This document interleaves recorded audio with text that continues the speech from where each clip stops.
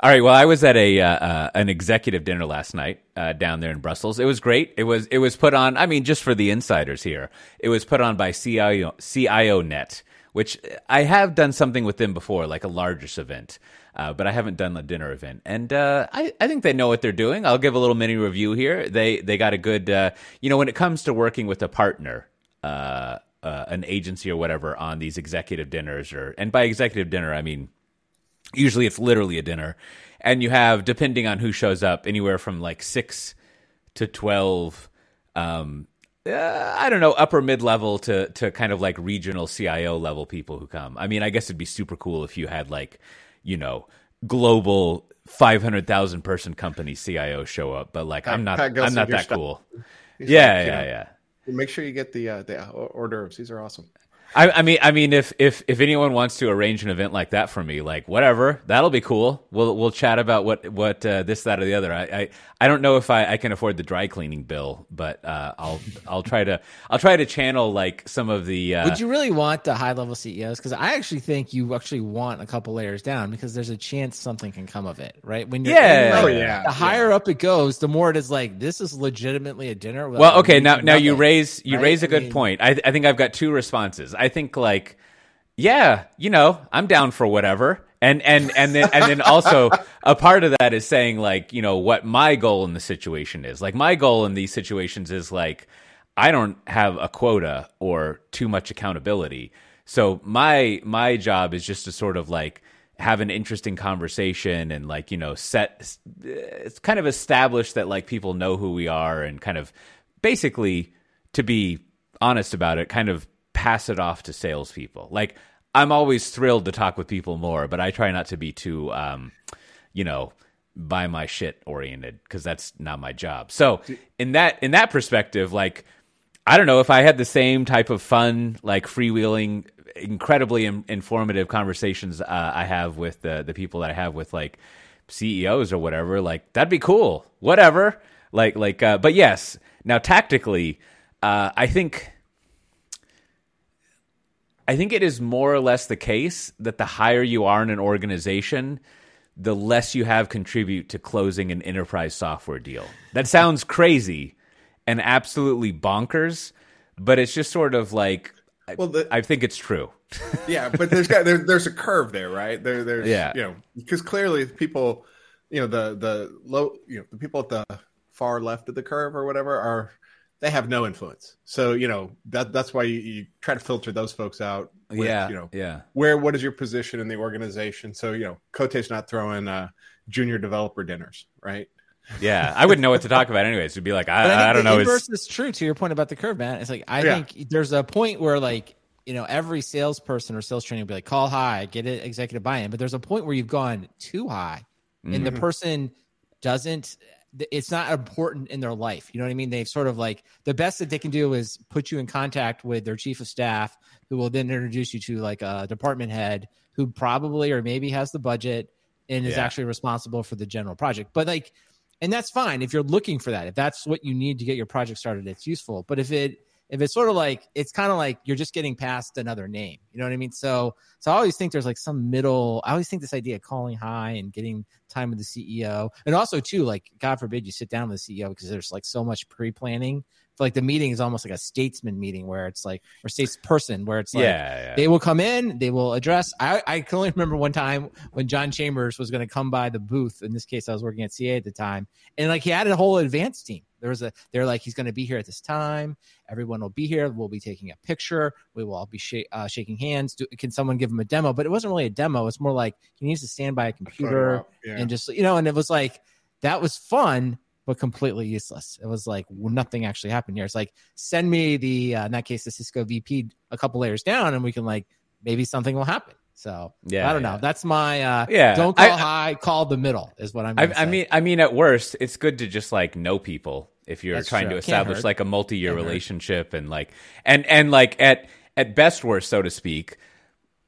Not that any company I've ever worked for would ever be in a situation like this, but I've heard sometimes people get in the shit hits the fan situation, and you got to have like CEO talking to CEO to sort things out. And so like, It'd be cool if you like shared a meal at some point before that. Like that would be no, nice. You're right. But Definitely just like somebody to know kind of thing, right? Yeah. But anyways, so the CIO Net people, I don't know. I think I'd recommend them. They were fun. And however, so what happened? This usually doesn't happen, but it was kind of fun. But because I was a speaker, so to speak, at the dinner, I received a nice bottle of champagne. Now, nice. Like longtime listeners will know that this presented, as a footnote, this presents a problem. I now need to check luggage because, of course, even though it's only a 25-minute flight to Brussels from Amsterdam, of course I'm flying, which is no problem. It actually was a very pleasant experience checking the bag. It was good stuff. No train? Well, there is a train, but you gotta get 160 XP points to get to gold, which allows you to use the Sky Priority line. And everyone knows security lines at Schiphol are fucked. So like, if you don't have that, and I can't get Privam because for whatever goddamn reason, even though I have a residency, you have to be like an EU citizen to get Privam. And even if I was an EU citizen, they shut down applying for it because of whatever. There's not enough staffing, probably because they fired a bunch of people during COVID, and they're like, oh, now reality's back. But I don't like to complain about the place that's nice enough to let me live here. So it's very important that I get at least, I think, 160 XP points. It'd be great if I got 300 to get my my platinum status. But checking it was fine. But what I was told by one of my co-speakers who had spoken before and got a bottle of champagne is that champagne is great because you don't get a hangover. Now, I wanted to ask what your reply to that is, but I want to lay two more data points down. One, it is my understanding, I think a lot of this maybe is myth, but I think Churchill drank 2 pints of champagne at lunch, if I remember, basically. And he had a very specific brand, so like he could do it. Of course, as people who watched, I think it was in The Crown may say, the king asked Churchill how he can manage to drink so much, and his reply, which I think of frequently, was a lot of practice. And so I think maybe he had that going there. Now, there was also, and again, who knows if this is true, I think there was an interview several years ago with Bill Murray, and he said, what you want to do, you want to get a case of champagne, this brand, and I like to get crushed ice. I think this was before the GE Profile pellet ice machine 3000. And he said you get a pint glass, again with the pint glass, and you fill it up with crushed ice, and you fill that up with champagne, and if you drink at a slow enough rate, as the ice melts, you end up drinking enough water that you can kind of sit around and drink champagne all day. So I wanted to ask you two, and maybe this is something that the listeners can reply in. What is the situation with champagne and debilitating hangovers? All right, I'll actually just give you a recommendation here. It's maybe a somewhat serious topic here. So it's from this. I listened to this episode that was recommended to me. So it's from I think it's called Huberman Labs from Stanford. So this person basically runs a whole research lab, and so he did an entire episode. And I guess by background, he's a doctor in brain and physiology and all that kind of stuff. And so he did a whole episode on what alcohol does to your body, brain, and health. And it's super long, super in depth. And it's a long, in-depth listen, but it's sort of a little bit of brutal reality. And I will just summarize it as not good. So there's not, and he's very matter of fact about his. He's just sort of like, I just want everyone to have all the information. He's like, I'm not judging anyone. He's just like, here's everything that the science can tell you. So you can read it. But one of the things he comes up in there is essentially, there's no alcohol that he does. He gives like a ranking of them, like a sort of like from worst to best, but they're all kind of bad, if you will. And so if you really want to know, but I think that's one of the things he kind of demystifies is there isn't any really quote unquote no alcohol that doesn't give you a hangover. It's just about the amount you ingest. That's it. Yeah. So no, it's a little bit. I don't know. It was so. I guess it was, as they say, sobering. Well, I think based on my years of extensive research, I agree that like all I can angle on is it's basically you gotta figure out the exact bottle of wine that fits, and then moderate your rate of consumption, and then plan on an early death. No, but I think you have that. But also, I think Mr. Chippy from the chat here on the stream gives us maybe the best potential rationale is that as he says, champagne quote unquote tastes like cat piss. So therefore, if you have that feeling, you probably don't drink that much of it. So therefore, you just ingest less alcohol. Therefore, you have people. Well, that's what I'm saying. Like, if you're someone that loves it and drinks a lot, it's probably not going to like not give you hangovers. It's just sort of like I would agree. I am more closely aligned with Mr. Chippy on this. Every time I have it, I'm always like no more than a glass. You know, I'm never like, oh, we need to I need more of that. And then of course people like to put it in fruit. You know, like make it a fruity drink, and that's like then it's no longer. It doesn't matter what it is. So, you know, now that you mention it, Brandon, I never think of you as a big drinker. Is that the case? How would you evaluate yourself? Let's do a little like FY22 analysis. I would just say moderation. Is you know, it's like everything in the podcast. Just moderation. I'm not like you know, I don't like seek it out, but I don't go away from it. But then someone said, "Hey, you should listen to this podcast," because I was like, "Oh, this is kind of interesting," and I was like, "Oh, okay. Well, this is a little reaction." There, it's not good. It's not good. I always imagine that what is happening is like the way that spiders eat things, right? That you're basically just like melting your insides, but you don't get to suck it out and eat it. It just you become a but beer's okay, right? Yeah. You're just. I mean, it's similar. Like, you know, one of the things I think a couple episodes ago, or maybe even last episode, we talked about Southwest stuff, right? Where like you could do a business case of like, how long can I drive share price before I have to pay for it? And I think there's a similar ROI on you know, too much booze drinking. You know, how long can I go before the entire inside of my body is like a delicious spider snack? And there's probably a spreadsheet you could make for that. Get some validated input. That would be, you know, that would actually be handy if you could get one of those like, you know, you can like monitor your blood for ketos or whatever. Like, it would be nice to calibrate on your levels, not only for drinking, but all sorts of things. And in fact, it almost that seems like the kind of thing that like Big Doctor would not want you to do, is to sort of be like, well, every individual is different. So what we can do is find out how close to the cliff you can get without falling over.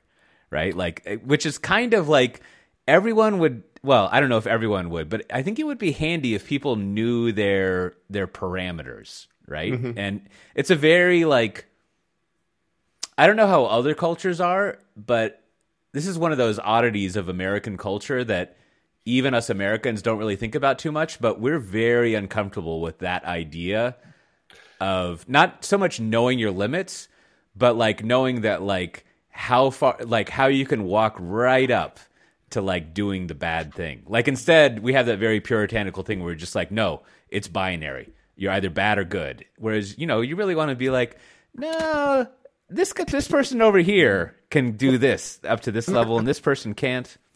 Well, this would, I mean, kind of back to this podcast, you know, I don't know, I feel like it's too serious now, but I would just say basically he gives you, if you listen to it, he basically says there are like there are basically three types of reactions to alcohol, right? And you can kind of just, I guess if you've had alcohol, right, you can kind of put yourself in the category. And that, to your point, that will give you some indication of like how you respond and at least what's happening to your body, right? So that would be, and I guess to quickly, not to like, I'll just to say it's like, one is like you have alcohol, but you hate it. It makes you sick immediately. So that's like a lower percent of people.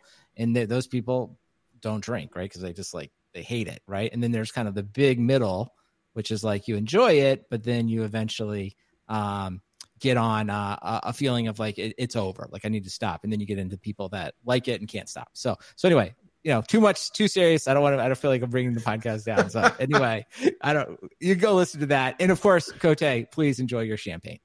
Yeah. Yes. I mean, it's all to say that my reaction to that was like, well, that's a sweet idea, but I think it's totally false. Anyways,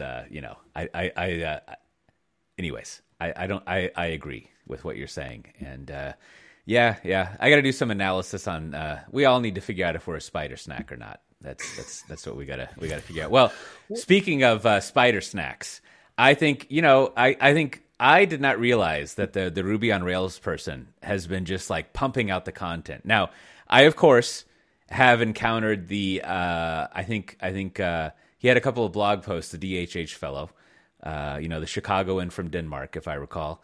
And he had the posts on how he didn't like affirmative action stuff, or diversity, equality, and inclusion stuff, DEI things. And then there was another post which I was reminded of in our Slack channel, which if you wanted to join, you can go to softwaredefinedtalk.com and click on Slack. We've got lots of great discussion going on. But I was reminded of another post that he had, which was about we should not talk about politics and culture things. I didn't think he said culture things, but we should not talk about politics at work. We should just go on and do our stuff, which, it seems like the Chicago tech scene is small enough and sort of like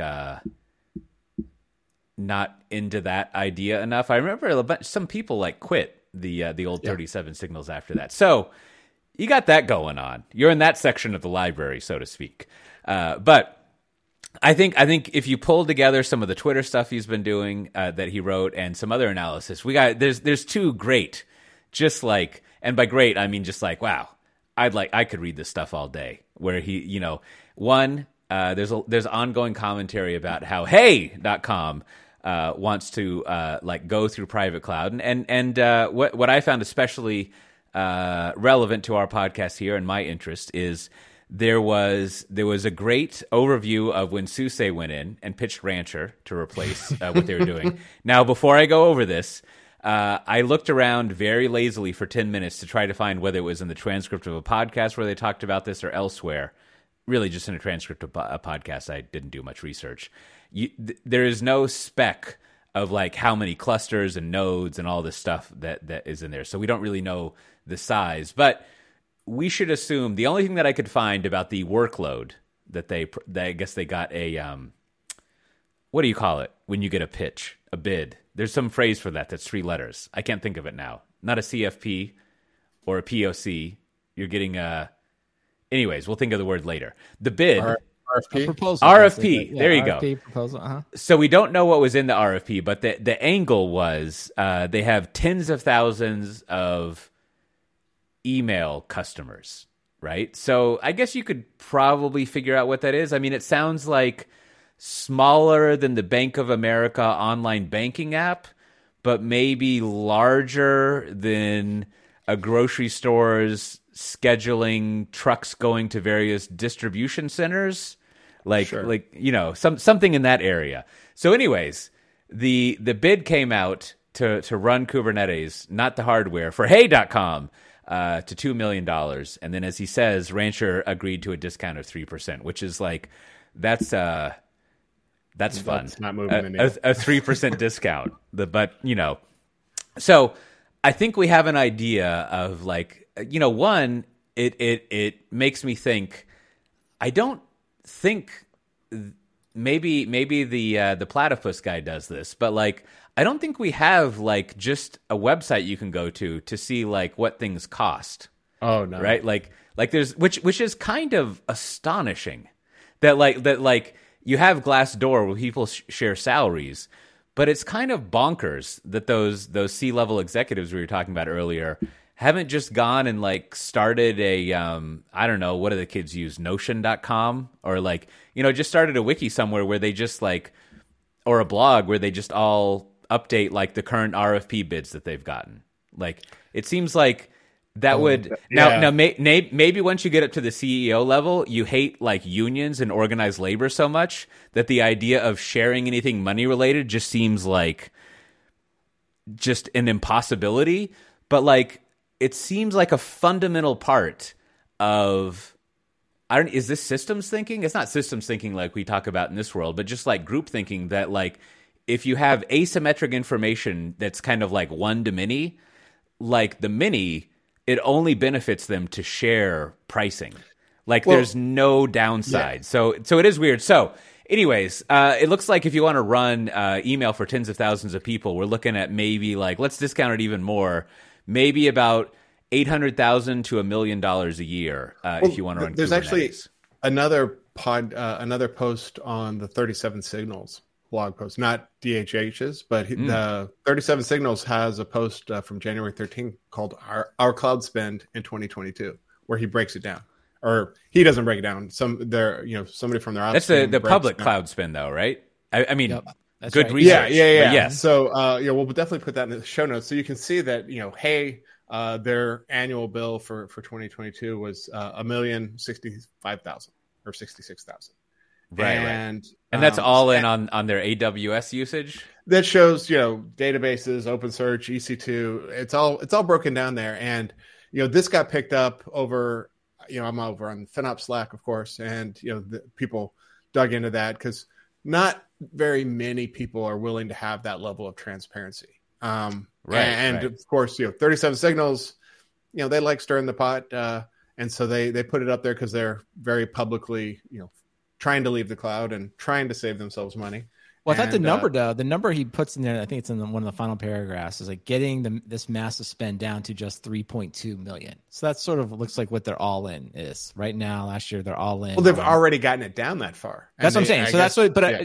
This is why, been critical of DHH before. So 100% there, but at the same time, like I'm all here for this I read and I agree. I 100% love all the transparency. So it's really, this is a great case study because so next year, and I think he even says it, that they're going to basically post what they do next year, but like you can kind of just look at it like, okay, 3.2 million to do all of Hey and some other stuff as you guys were alluding to. So it will be really interesting next year to see what they get it down to. And then, I think we kind of joked before. It's like, well, what are they building a data center? They're not doing that. They even said that they're working with their friends at DEFT, DEFT, to basically lease the rack space, bandwidth and power. And managed colo. Yeah. So managed colo. So, I mean, that's the whole, I guess that's the first part of it. It's they may own the servers, but will just rent the space. So that's kind of, it's again, I think everyone would do money. That.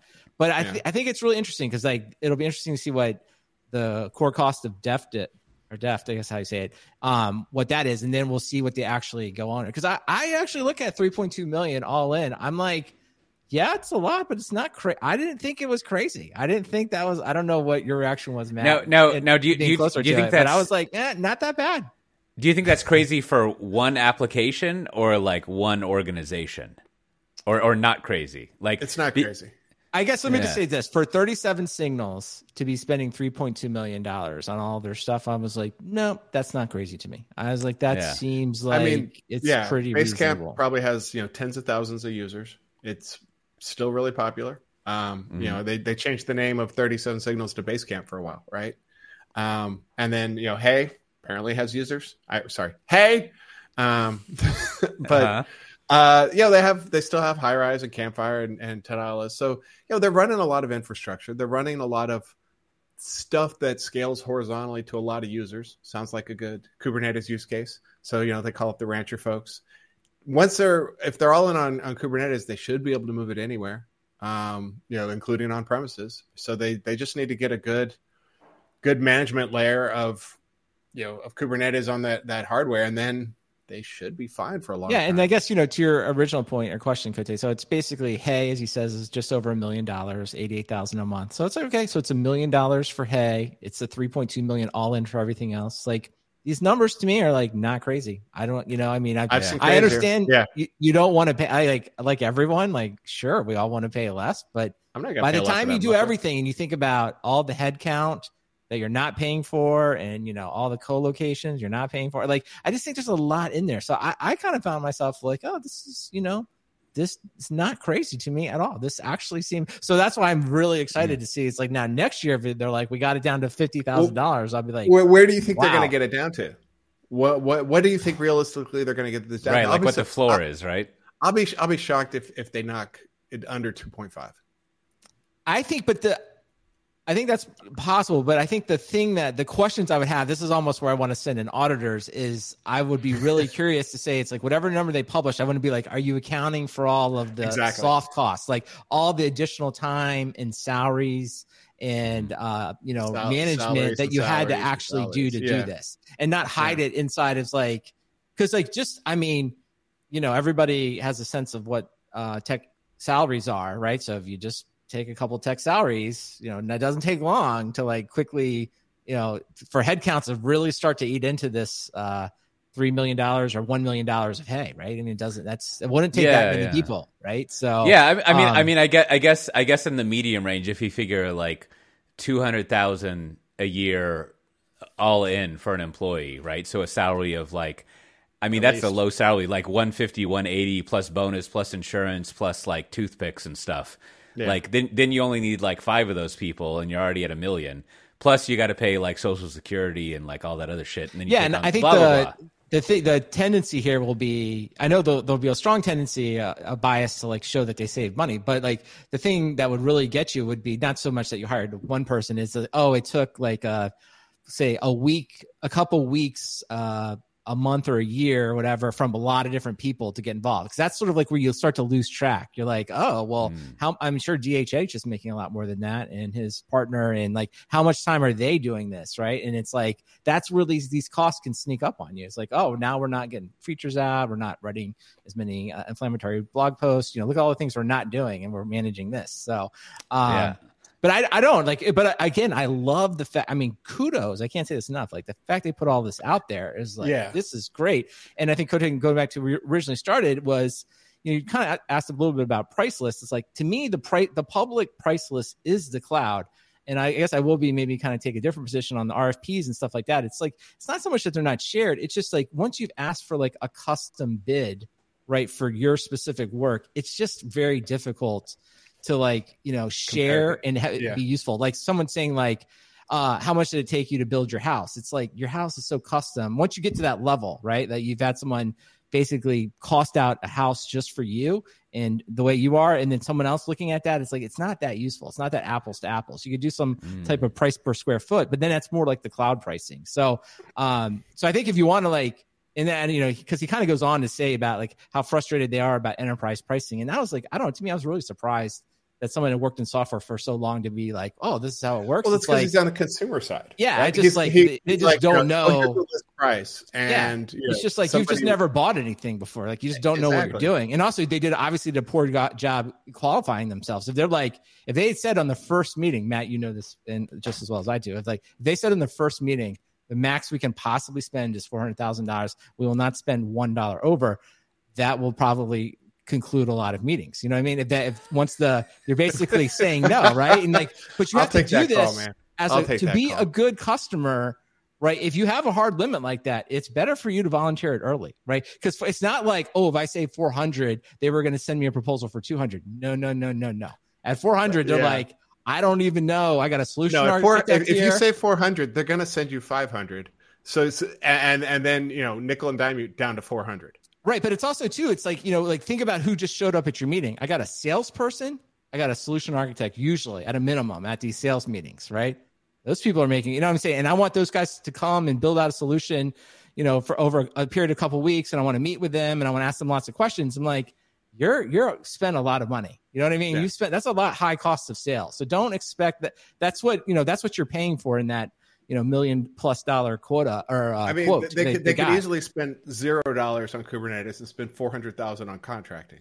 Absolutely. So that part, I just think he showed that, to your point, they're entering a world they're just unfamiliar with. And it's like, well, don't walk into this room. Right. It's I'm sure they could get plenty of consultants to do exactly what they're asking for from Rancher for $400,000 for a bespoke solution, which isn't what they want. Absolutely. And you're right. And that is exactly where they're at. So that's why this whole thing, it's like, you think you have it bad. And maybe the other side of this that we don't see is like, what's the actual revenue from Hay? Like if Hay is just making $4 million, I could see where you'd be like, you'd be like really frustrated with this business, right? You'd be like, this is an awful business. Now, if Hay's making $10 million a year or $20 million a year, it's like, okay, you're that's not crazy. It reminds me of like a long time ago, we worked on a commercial product that included Oracle and, Oracle database, and they got a percentage of revenue. And as that product was, getting sunsetted, we just took this, 6 months to pull Oracle out and put in Postgres without telling the customers that anything had changed. And like, as far as the customers knew, nothing had happened. We ate a bunch of technical debt, but we increased our margins by taking Oracle out of the equation. And, that's what Hay wants to do, is like, they just want to make their this should never show up on the customer side. They should have no care or knowledge that, it wasn't the cloud, now it's on premises. Who cares? But, they just want to. Yeah, my guess is they'll do it good. They seem like they're good at that part. It seems like they kind of make things look seamless. I get, maybe this back to like the, Cote, a little bit of your world. It's like, well, we could have started this whole conversation with like, maybe email is not like a really profitable business. Maybe email hosting is like, we could have started there, but like, turns out Gmail is free. It's really good. And not that many people want to pay for it. Or at least they're not going to pay for it at the scale that really makes this business extremely profitable. And that, that's a potential outcome here. Yeah.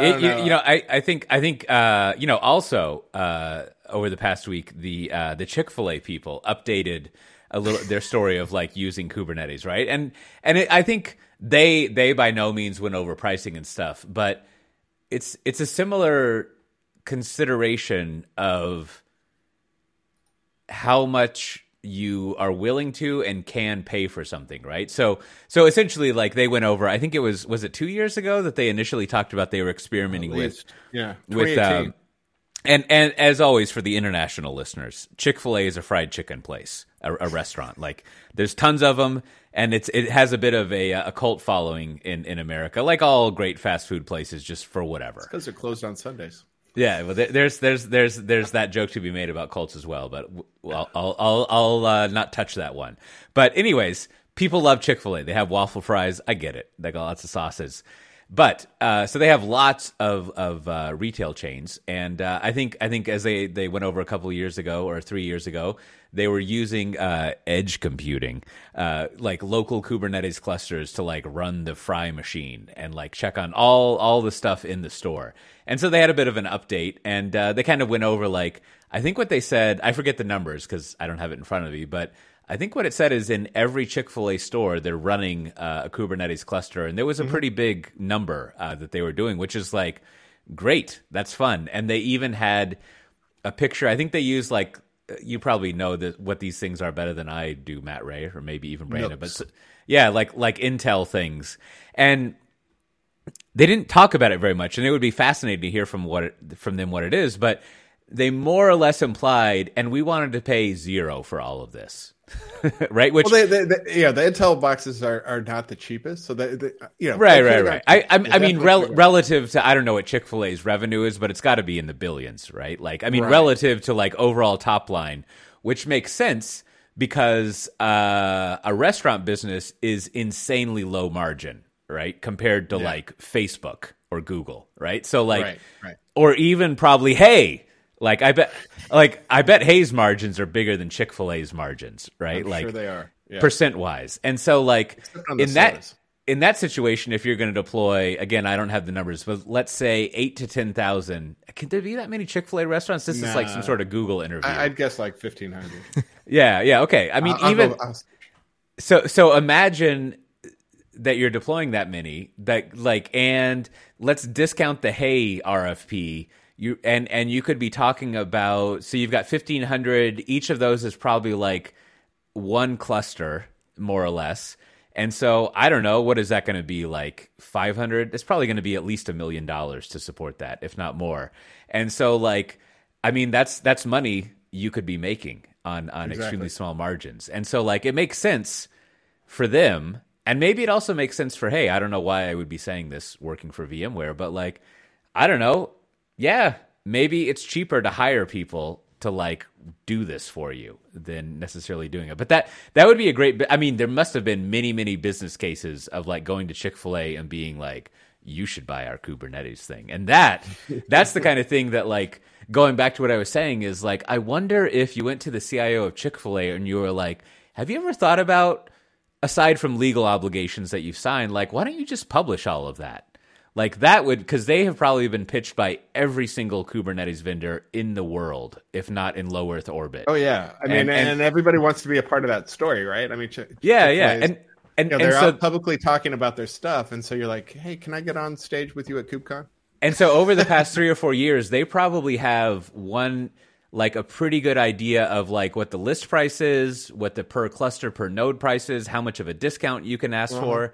So they have the perfect intelligence. They wouldn't tell you on Sunday, But Monday to Saturday, they could probably give you a good idea of what it looks like and offer one of their 10 to 20 delicious sauces to go along with the price sheet. You think the computers do all their batch processing on Sunday? Because, But I do think it comes back to just like the blocking and tackling of all digital transformation. You got to start with like, what outcome are you trying to get, right? So to your point, like what is if the fries are out faster or on time, like how do you quantify the benefit? So at least you kind of have some fighting chance to know what you could possibly spend, right? And it just seems like back to like the DHH thing, it's like maybe that they just did it backwards. It's like, I don't know, like when you modeled it out, is that $3 million like quadruple what you thought you'd spend, or is it, and that's what gets people in trouble, is that no one has done that thinking ahead of time, and then it's like, oh wow, can't believe it's so expensive to do this. It's like, well, gotta think about that. This hits on another thing that like it'd be interesting to get like ongoing until I actually write it up input. And I've mentioned this before, but you were kind of hitting on what I'm thinking of as the unquantifiable business case. Like let's use the Chick-fil-A example. Whatever they're paying all in to run the restaurants on Kubernetes, like, is there really like a business case? Because the alternative is not doing it. And so like, you have to do it. And then I guess that's why you get like you get a race to the bottom of like, we have to do this thing, so we might as well do it as cheaply as possible. And then you're just into, I don't know, like I've come across so many like business cases over the years that are like, don't really take into account like, well, what else are we going to do? Like as far as quantifying, like, we can release new software more frequently. We can actually like deliver the fries more quickly. And really, like, how are you going to wrap a number around delivering the fries more quickly? Like, it's you can only quantify, well, what if we didn't do it, and how much? Right, or they just. But you see the backups and the drive-throughs and stuff. They're definitely measuring that. Yeah, and I think the throughput is what they would be doing, right? It's like what, and because if they don't, I guess because they have enough historic data that they can like project it forward. I'm sure they have a thing, meals per hour, right? That they can deliver, right. And I think their unit cost. Business. And I think they probably know that like if they don't have this, like, let's just call it broadly automation. If they don't have this part automated, they just rely on the staff in the store to do it. Like for example, they just kind of intuitively know, like I start the fries every 15 minutes at 12 o'clock because of lunch rush, and that's just you just kind of let them do it, and maybe that works, right? To your point, like maybe there isn't any incremental benefit, but then you start to test it out and figure out, actually. It's a lot better if we tell them when to do this fries, because they're not trying to schedule it. They're just doing, they're just using their own knowledge locally versus like we can actually provide some guidance there. But all those things go back to like, should you even, back to your whole thing, like, should you be spending money here? Like, is this a place that you can get savings? And if not, like, it's better to know up front, right, than it is to waste all this time deploying technology. Right. Yeah. I think this needs to be a CNCF SIG. I don't quite know what it's going to be a study of, but for example, like to abstract it even more, like now consider if you were going to pay for backstage stuff, right? Like how does that relate to a backed up drive-through at Chick-fil-A, and therefore the ROI in business cases? And I think, I certainly hope the DHH. I mean, this is the makings of a great conference presentation somewhere. We spent we spent $1 or $3 million. Here's what we did in a year. Either outcome, like. We turned out it was the same or more. That's a great outline. I think easily significantly less. Easily, we have an afternoon or a day 2 morning keynote about cloud repatriation, right? And I think that would fit into Legacy Conf, and the concept is going to be something like returning to legacy, right? Like we tried all the new things, we had the stacks, and we realized that we should go back to COBOL, back to bare metal, like it, Yeah, so we'll put that in the we'll give that to the conference, the track chairs, and see if they can hustle that up. Somebody needs to get on this. Well, meanwhile, back in the maybe we should call this topic Brandon's Culture Corner. There's not enough alliteration in there for me to agree to that title. So we Cote's Culture Corner. I mean, come on. Yeah, we could do that. Yeah, but I feel like this kind of thing is Brandon's thing. The maybe we call it like Brandon's Halo hat rack. We could work on that. I like one. that. But the news is there's two major news items from Microsoft. One, they're shifting to an unlimited time off situation, which every time someone shifts to unlimited time off, and you get a new revision on an exciting conversation, right? Like it's almost, I think, I won't say this was the only, but this is in my usage of Mastodon, this was perhaps the most Twitter conversation I've seen recently in my short usage of Mastodon, which is to say, it was a wonderful opportunity for everyone to shit all over the idea. Like people, yes. There's very few people who are like, oh, good job, I really like that. And so like, whatever, that's fine. Now, of course, the other side of this, which I think needs to be mentioned, is just, I think it was yesterday, just like many other places, knock on wood and all that, it looks like Microsoft's going to let go around 10,000 people. So, hopefully if you're listening to this. Unlimited of unpaid time off. Indeed. Hopefully that, no one falls prey to that. That's always a major bummer. However, that just sort of sets context of things. But like, let's talk about it. Unlimited vacation at tech companies. Yeah. What now I'll start off. I don't think I actually have unlimited vacation anymore because I'm a Netherlands employee, and I think we actually have a fixed amount of time. However, at Pivotal, and I think at some point in VMware, like I did have like an unlimited vacation thing, which does take. I think the only way to do unlimited vacation properly is to not keep track of it. Right. Yeah. But I think that's my proposal. Like moving the conversation forward would be my proposal. Would be like, let's stop calling it unlimited PTO because we all understand you cannot, take perpetual vacation. Right. One of the best joke Twitter things was a conversation, almost Wardley style, where the manager asks, or the employee says like, "Oh, I'm enjoying my new 4-day work week," and the manager says, "What?" And then the employee says, "Well, we have unlimited vacation, right?" And so I think that's probably workers of the world unite on unlimited vacation. 1 million of those tweets and Mastodon threads going. So, but I think if we just moved it and we just said like, let's just call it untracked PTO, right? So yes. That's really what it there is. You go. So let's just call it, because we all, and then again, let's all quickly revisit. We understand that it's helpful to the stock market to have less liabilities. And if you track vacation and pay it out, that becomes a liability, even though we all kind of know you're still going to take time off. So it's not like any new money has been created. It's just sort of like, we're not going to track it anymore, which is fine. To me, that's fine. Like if that's the world the stock market wants to do. But I do think this is, you mentioned it a little bit earlier, Cote, is like, I just think this is the kind of thing I would like for the company to like put in place all the things we talk about, but at the HR level, it's like, what is the systems thinking about this, right? So it's like everyone talks about culture. We've talked a lot about on this one. There's that Andreessen Horowitz, Ben Horowitz talking about value versus virtues, like things that we say we care about versus what we do. So the question I would just ask is like, before they did this for the financial reasons, it's like, okay, now that we're doing this, like, how does this affect the culture? And I'm going to throw out what I think happens here. It's like, okay, the downside of untracked PTO is that you kind of have to figure out on your own what the appropriate amount is to actually take, because there's not a lot of guidance. Okay. The upside though is suddenly it's like, well, if you need to do something like maybe for a couple hours, like, during the work week, like you need to go to some school event or whatever, right? Is that like you kind of it sort of gives you more permission, right? Because the kind of what you do is you're kind of the impliedness of it is that like, listen, I'm not going to track your time. And I think this is what the company is saying. This is one read of it. Is like, we as a company don't value tracking your time. It's not important to our goals, right?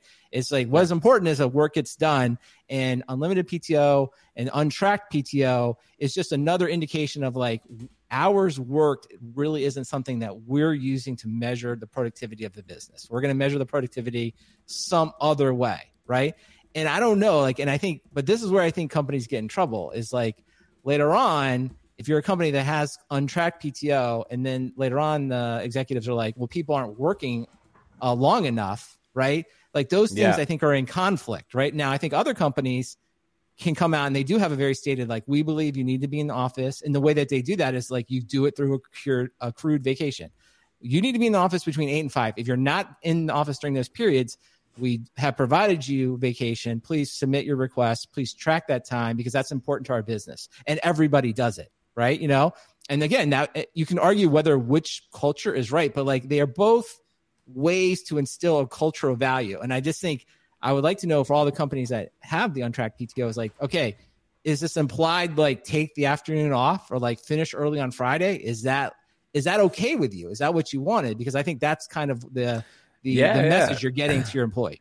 I think your distinction there is great. Like that explanation makes sense. And it's another, I don't know. I don't mean this to come off the wrong way, but it's another thing of like in a lot of HR thinking as an employee, I think you always have to ask one fundamental question when it comes to a take about an HR policy, and that is, do you have kids?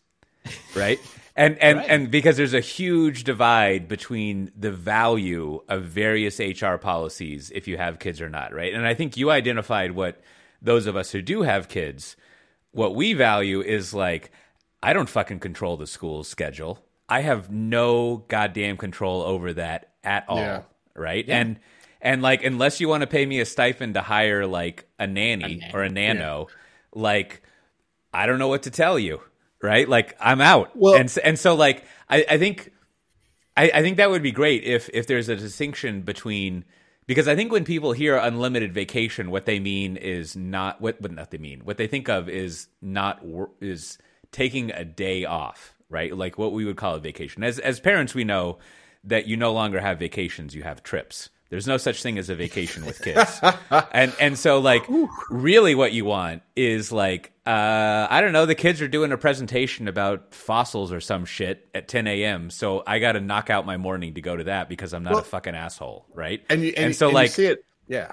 I think anyways, I agree, Brandon, your articulation of what we're talking about is untracked time off, I think is perfect for what's going on there. And then everything else after that is like, yeah, well, we don't really mean take 2 months off. That's not what we're talking about here, right? And so, however, I think there does need to be a lot of ground rules. I mean, whenever anything's unlimited, back to our spider snack conversation, you've got to have a lot of discipline and principles before you do too much and go with that. So, which is all to say, you're making me think that like I'm totally in favor of the unlimited PTO thing, as long as there's a discussion of what it actually means with like maybe a 20 to 50 page PowerPoint of examples and reasoning and explanation so that we can all kind of come up to speed. We can instill the principles.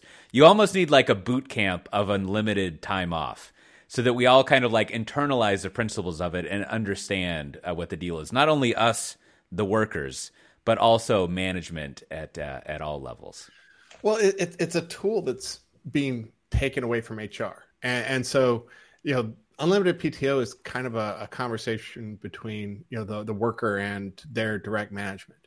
And, you see people like I work at an unlimited PTO company, and previously worked at an unlimited PTO company. You see people like they will block out 2 hours out of every day for, school pickup, drop off, whatever. And like, okay, that's fine. I respect that. If HR has to be okay with like, if that person's manager leaves, how do they, and some sort of performance review, how do they think about that employee? Do they try to go back and comb through their calendar? Because like, I don't know if it's a, some sort of, power move or something, but, I don't report vacation. Like, I've had tools that are like, oh, make sure you report your vacation. I was like, you said it was unlimited, and, and I just wait for someone to like force the issue. So, it just comes down to like, do you trust your employees? And Microsoft is saying they do, minus, 10,000.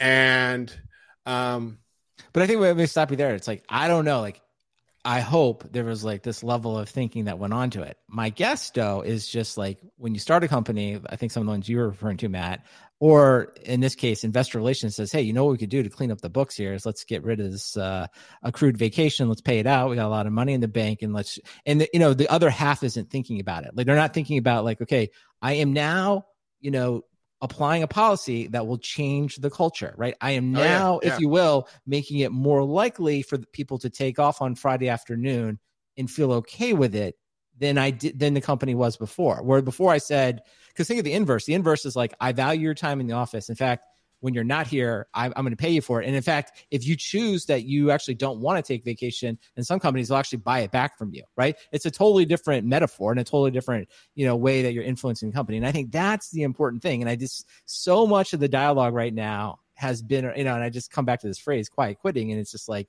well, if you have unlimited PTO, like you can't really have quiet quitting. Unlimited PTO is just quiet quitting is just someone taking advantage of the benefit you've given them, right? Now, flipping that around, saying like if you're like, hey, accrued PTO is like, then you do have something like you weren't in the office at this time, you didn't meet the expectation, and that's important to our culture. So that's the part, and this is where I just want more systems thinking, less just like this is because there is going to be some thought piece about like. Because now we're getting over the quiet quitting kind of thought pieces. And I think now we're going through all the layoffs. And I think eventually we're going to rotate into like people are overworked. There's too much stress at the office. Like, right now it's like, quote unquote, everything's overstaffed. I would say 6 to 12 months, we're going to have everything's understaffed at all these companies. That's why the big tech companies aren't innovating anymore, because everyone's just working on sustaining innovation. And, such and such company needs to add more people to release the next version of this product, right? I mean, it's inevitable. It's coming. And it's like, now's the time to be thinking about that. Think about all that right now, right? Well, and the countries that don't have unlimited PTO, I mean, I was on Australian payroll for a while. There's no unlimited PTO. And Cote's on Netherlands. Maybe it's because it's harder to fire employees. Right. I bet it's government regulation, right? Yeah. Outside of America. Yeah. Yeah, I mean, outside of America, they're like, you know what, we should fucking work on this, like, instead of just being like, la-di-da, like. Yeah, but I think you can go further and be like, YOLO, workers' rights. Yeah, exactly. That's the whole thing, though. Like, that's what those the cultures of those countries rather, like, are emphasizing. It's like, no, we want there to be a specified set of rights and rules, and they've gone that, and again, like, that makes a lot of sense, right? Like, if you believe in that, you definitely quantify it. And if you don't, but again, like there are implicit, and this is the thing I just keep coming back to, like there are implicit trade-offs, and like most of the time, I just don't think the trade-offs are thought about at this level. And it's just like, this is what, if I was running a company and I was an executive, it's like, this is the kind of stuff I wish all executives were thinking about all the time. It's just like another version of like, hey, we're canceling all meetings. It's like, don't tell me to cancel all meetings. Like, help me, give me a system to think through how meetings can be useful at your company and when to use them. Just saying later, we're going to cancel all meetings. And then later on, the executive is like, why isn't anybody on top of this project? We need to have a meeting, because that's going to happen, right? It's like, that's not helping the situation. If I had unlimited PTO at 2 jobs, I could pull that off. Oh, wow. You can use unlimited PTO at one job to do your limited PTO at the other job. I think some next level thinking there for sure, man. You have PTO arbitrage, which I think maybe that might be the topic of a Michael Lewis book. 3 jobs point. You might pull off. Yeah, you do a crappy job at 3 jobs. Well, when you're looking for a way to get PTO that's on the clock, what I always recommend is thinking about conferences that you can go to. And, conferences are a great time. You might even call it, especially if you have kids, vacation, right? Like you're traveling to exotic or sometimes not so exotic locales, visiting things. You have the excuse of like, oh, I'm sorry, I was at a conference, I couldn't get work done. So it's a good time to, and you probably don't have to accrue PTO because it's you're doing things in a work capacity. Speaking of, there are several conferences coming up. We have our spring one online conference. Even though it's online, you could say like, I'm sorry, I couldn't do things because I was catching up on spring. And also, I'm going to be hosting a watch party in Amsterdam on January 25th at the VMware offices. It's over on the kind of like northwest side of town at 4:30 p.m. We'll have refreshments and stuff, and I think there might even be like an in-person demo of stuff. And if you go to softwaredefinedtalk.com, you can find links to Spring One and also to register to come to that watch party in Amsterdam. Now, we have watch parties in Brussels, probably many in Germany, all sorts of major cities in the States and Asia. There's all sorts of watch parties you can go to. But there's other conferences There's the Cloud Native Security Con, February 1st and 2nd in Seattle. I'll be speaking at Configuration Management Camp in Ghent or whatever. I'm sorry. February 6th and 8th. I'm really looking forward to that. I've been to that conference many, many times, but never really been able to speak at it because I didn't apply. So that's my fault. And then there's also the State of OpenCon 2023 in London, February 7th to 8th. That seems like something I should have gone to. And then both Matt Ray and I will be at Scale, the Southern California Linux Expo, which is, I have never actually been nor spoken there. So I made it a point to apply to that this year because I was like, before I become a spider snack, I should probably speak there. That seems like something that is appropriate. So that'll be fun to speak at. And then also there's going to be DevOps Days Birmingham in Alabama, April 20th to 21st. And I actually submitted a paper to DevOps Days Birmingham, UK. I forget when that is, but hopefully they'll accept it. So there's all sorts of conferences you can go to. Now, I think usually, Brandon, I ask you if there's any bureaucracy before we do conferences. So hopefully the listeners, their heads aren't exploding. Now let's bring them down from the ceiling they're crawling on. Do we have any bureaucracy this episode? The only bureaucracy is there's a bunch of things we didn't get to in this week's topics, and I just want to highlight two because I think they're at the different spectrum of digital transformation. Transformation rather. One is Chuck E. Cheese is still using floppy disk in 2023, so that's a fun read if you want to hear about how Chuck E. Cheese is finally getting rid of the floppy disk. And then on the much more important front is I ran across this article about how the Ukraine has automated a lot of their government functions for, there's lots of obvious reasons why that's been helpful in their e-governance app. So it's a more serious one, but it's, I think, just a really good example of, people taking advantage of digital transformation to do lots of important things for people. So check that one out. And then finally, if you want a sticker, all you have to do is email your postal address to stickers@softwaredefinedtalk.com, and I will be happy to send you a sticker anywhere in the world. So with that, Matt Ray, what do you have to recommend this episode? Well, it's January, which means that Bruce Sterling and his friends over at the Well are doing their state of the State of the World 2023. This is the 20th year, apparently.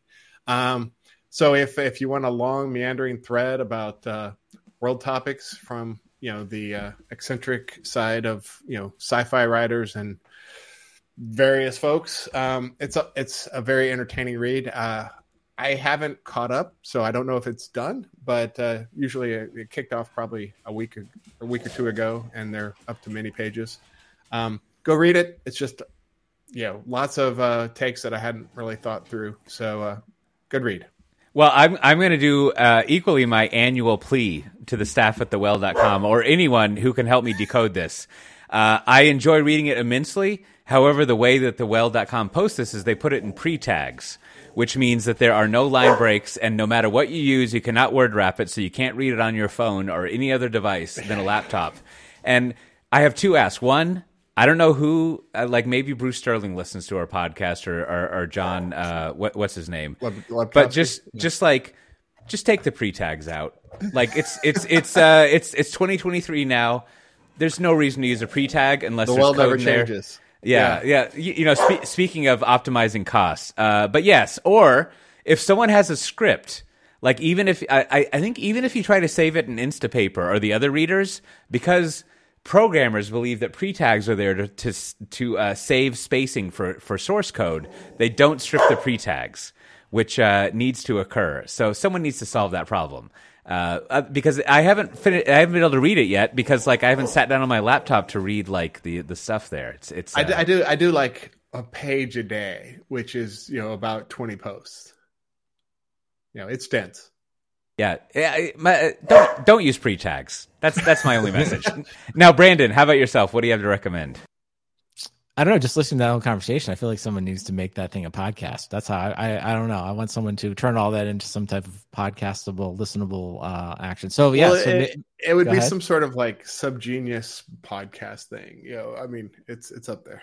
What's his name? Tyler. It feels like Tyler Cohen should be in charge of turning that into a podcast. I don't know. Oh yeah, he could be the straight man. I just feel like great. He's he's the kind of person that just I don't know. He's wow. I think computer. right? I think a 1 to 36 hour conversation between Bruce Sterling and Tyler Cohen, that would be amazing. Like I would they should do a weekly podcast that's like 90 to 3 hours long. 90 minutes to 3 hours long.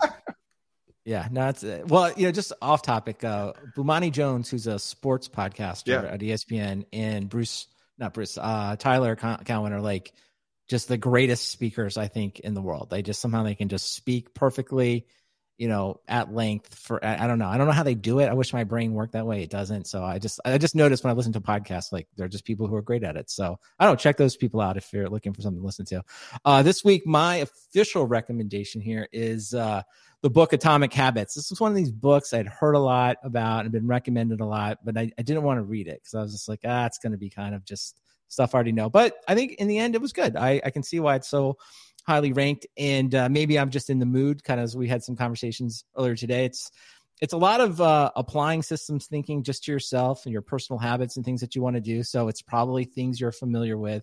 But it did get me thinking just about how like Agile and DevOps and continuous manufacturing from Toyota, like so much of all of this advice like is kind of the same around like, automating repetitive things and also creating the right incentives. Like it just feels like all of human advice could almost be like simplified that way.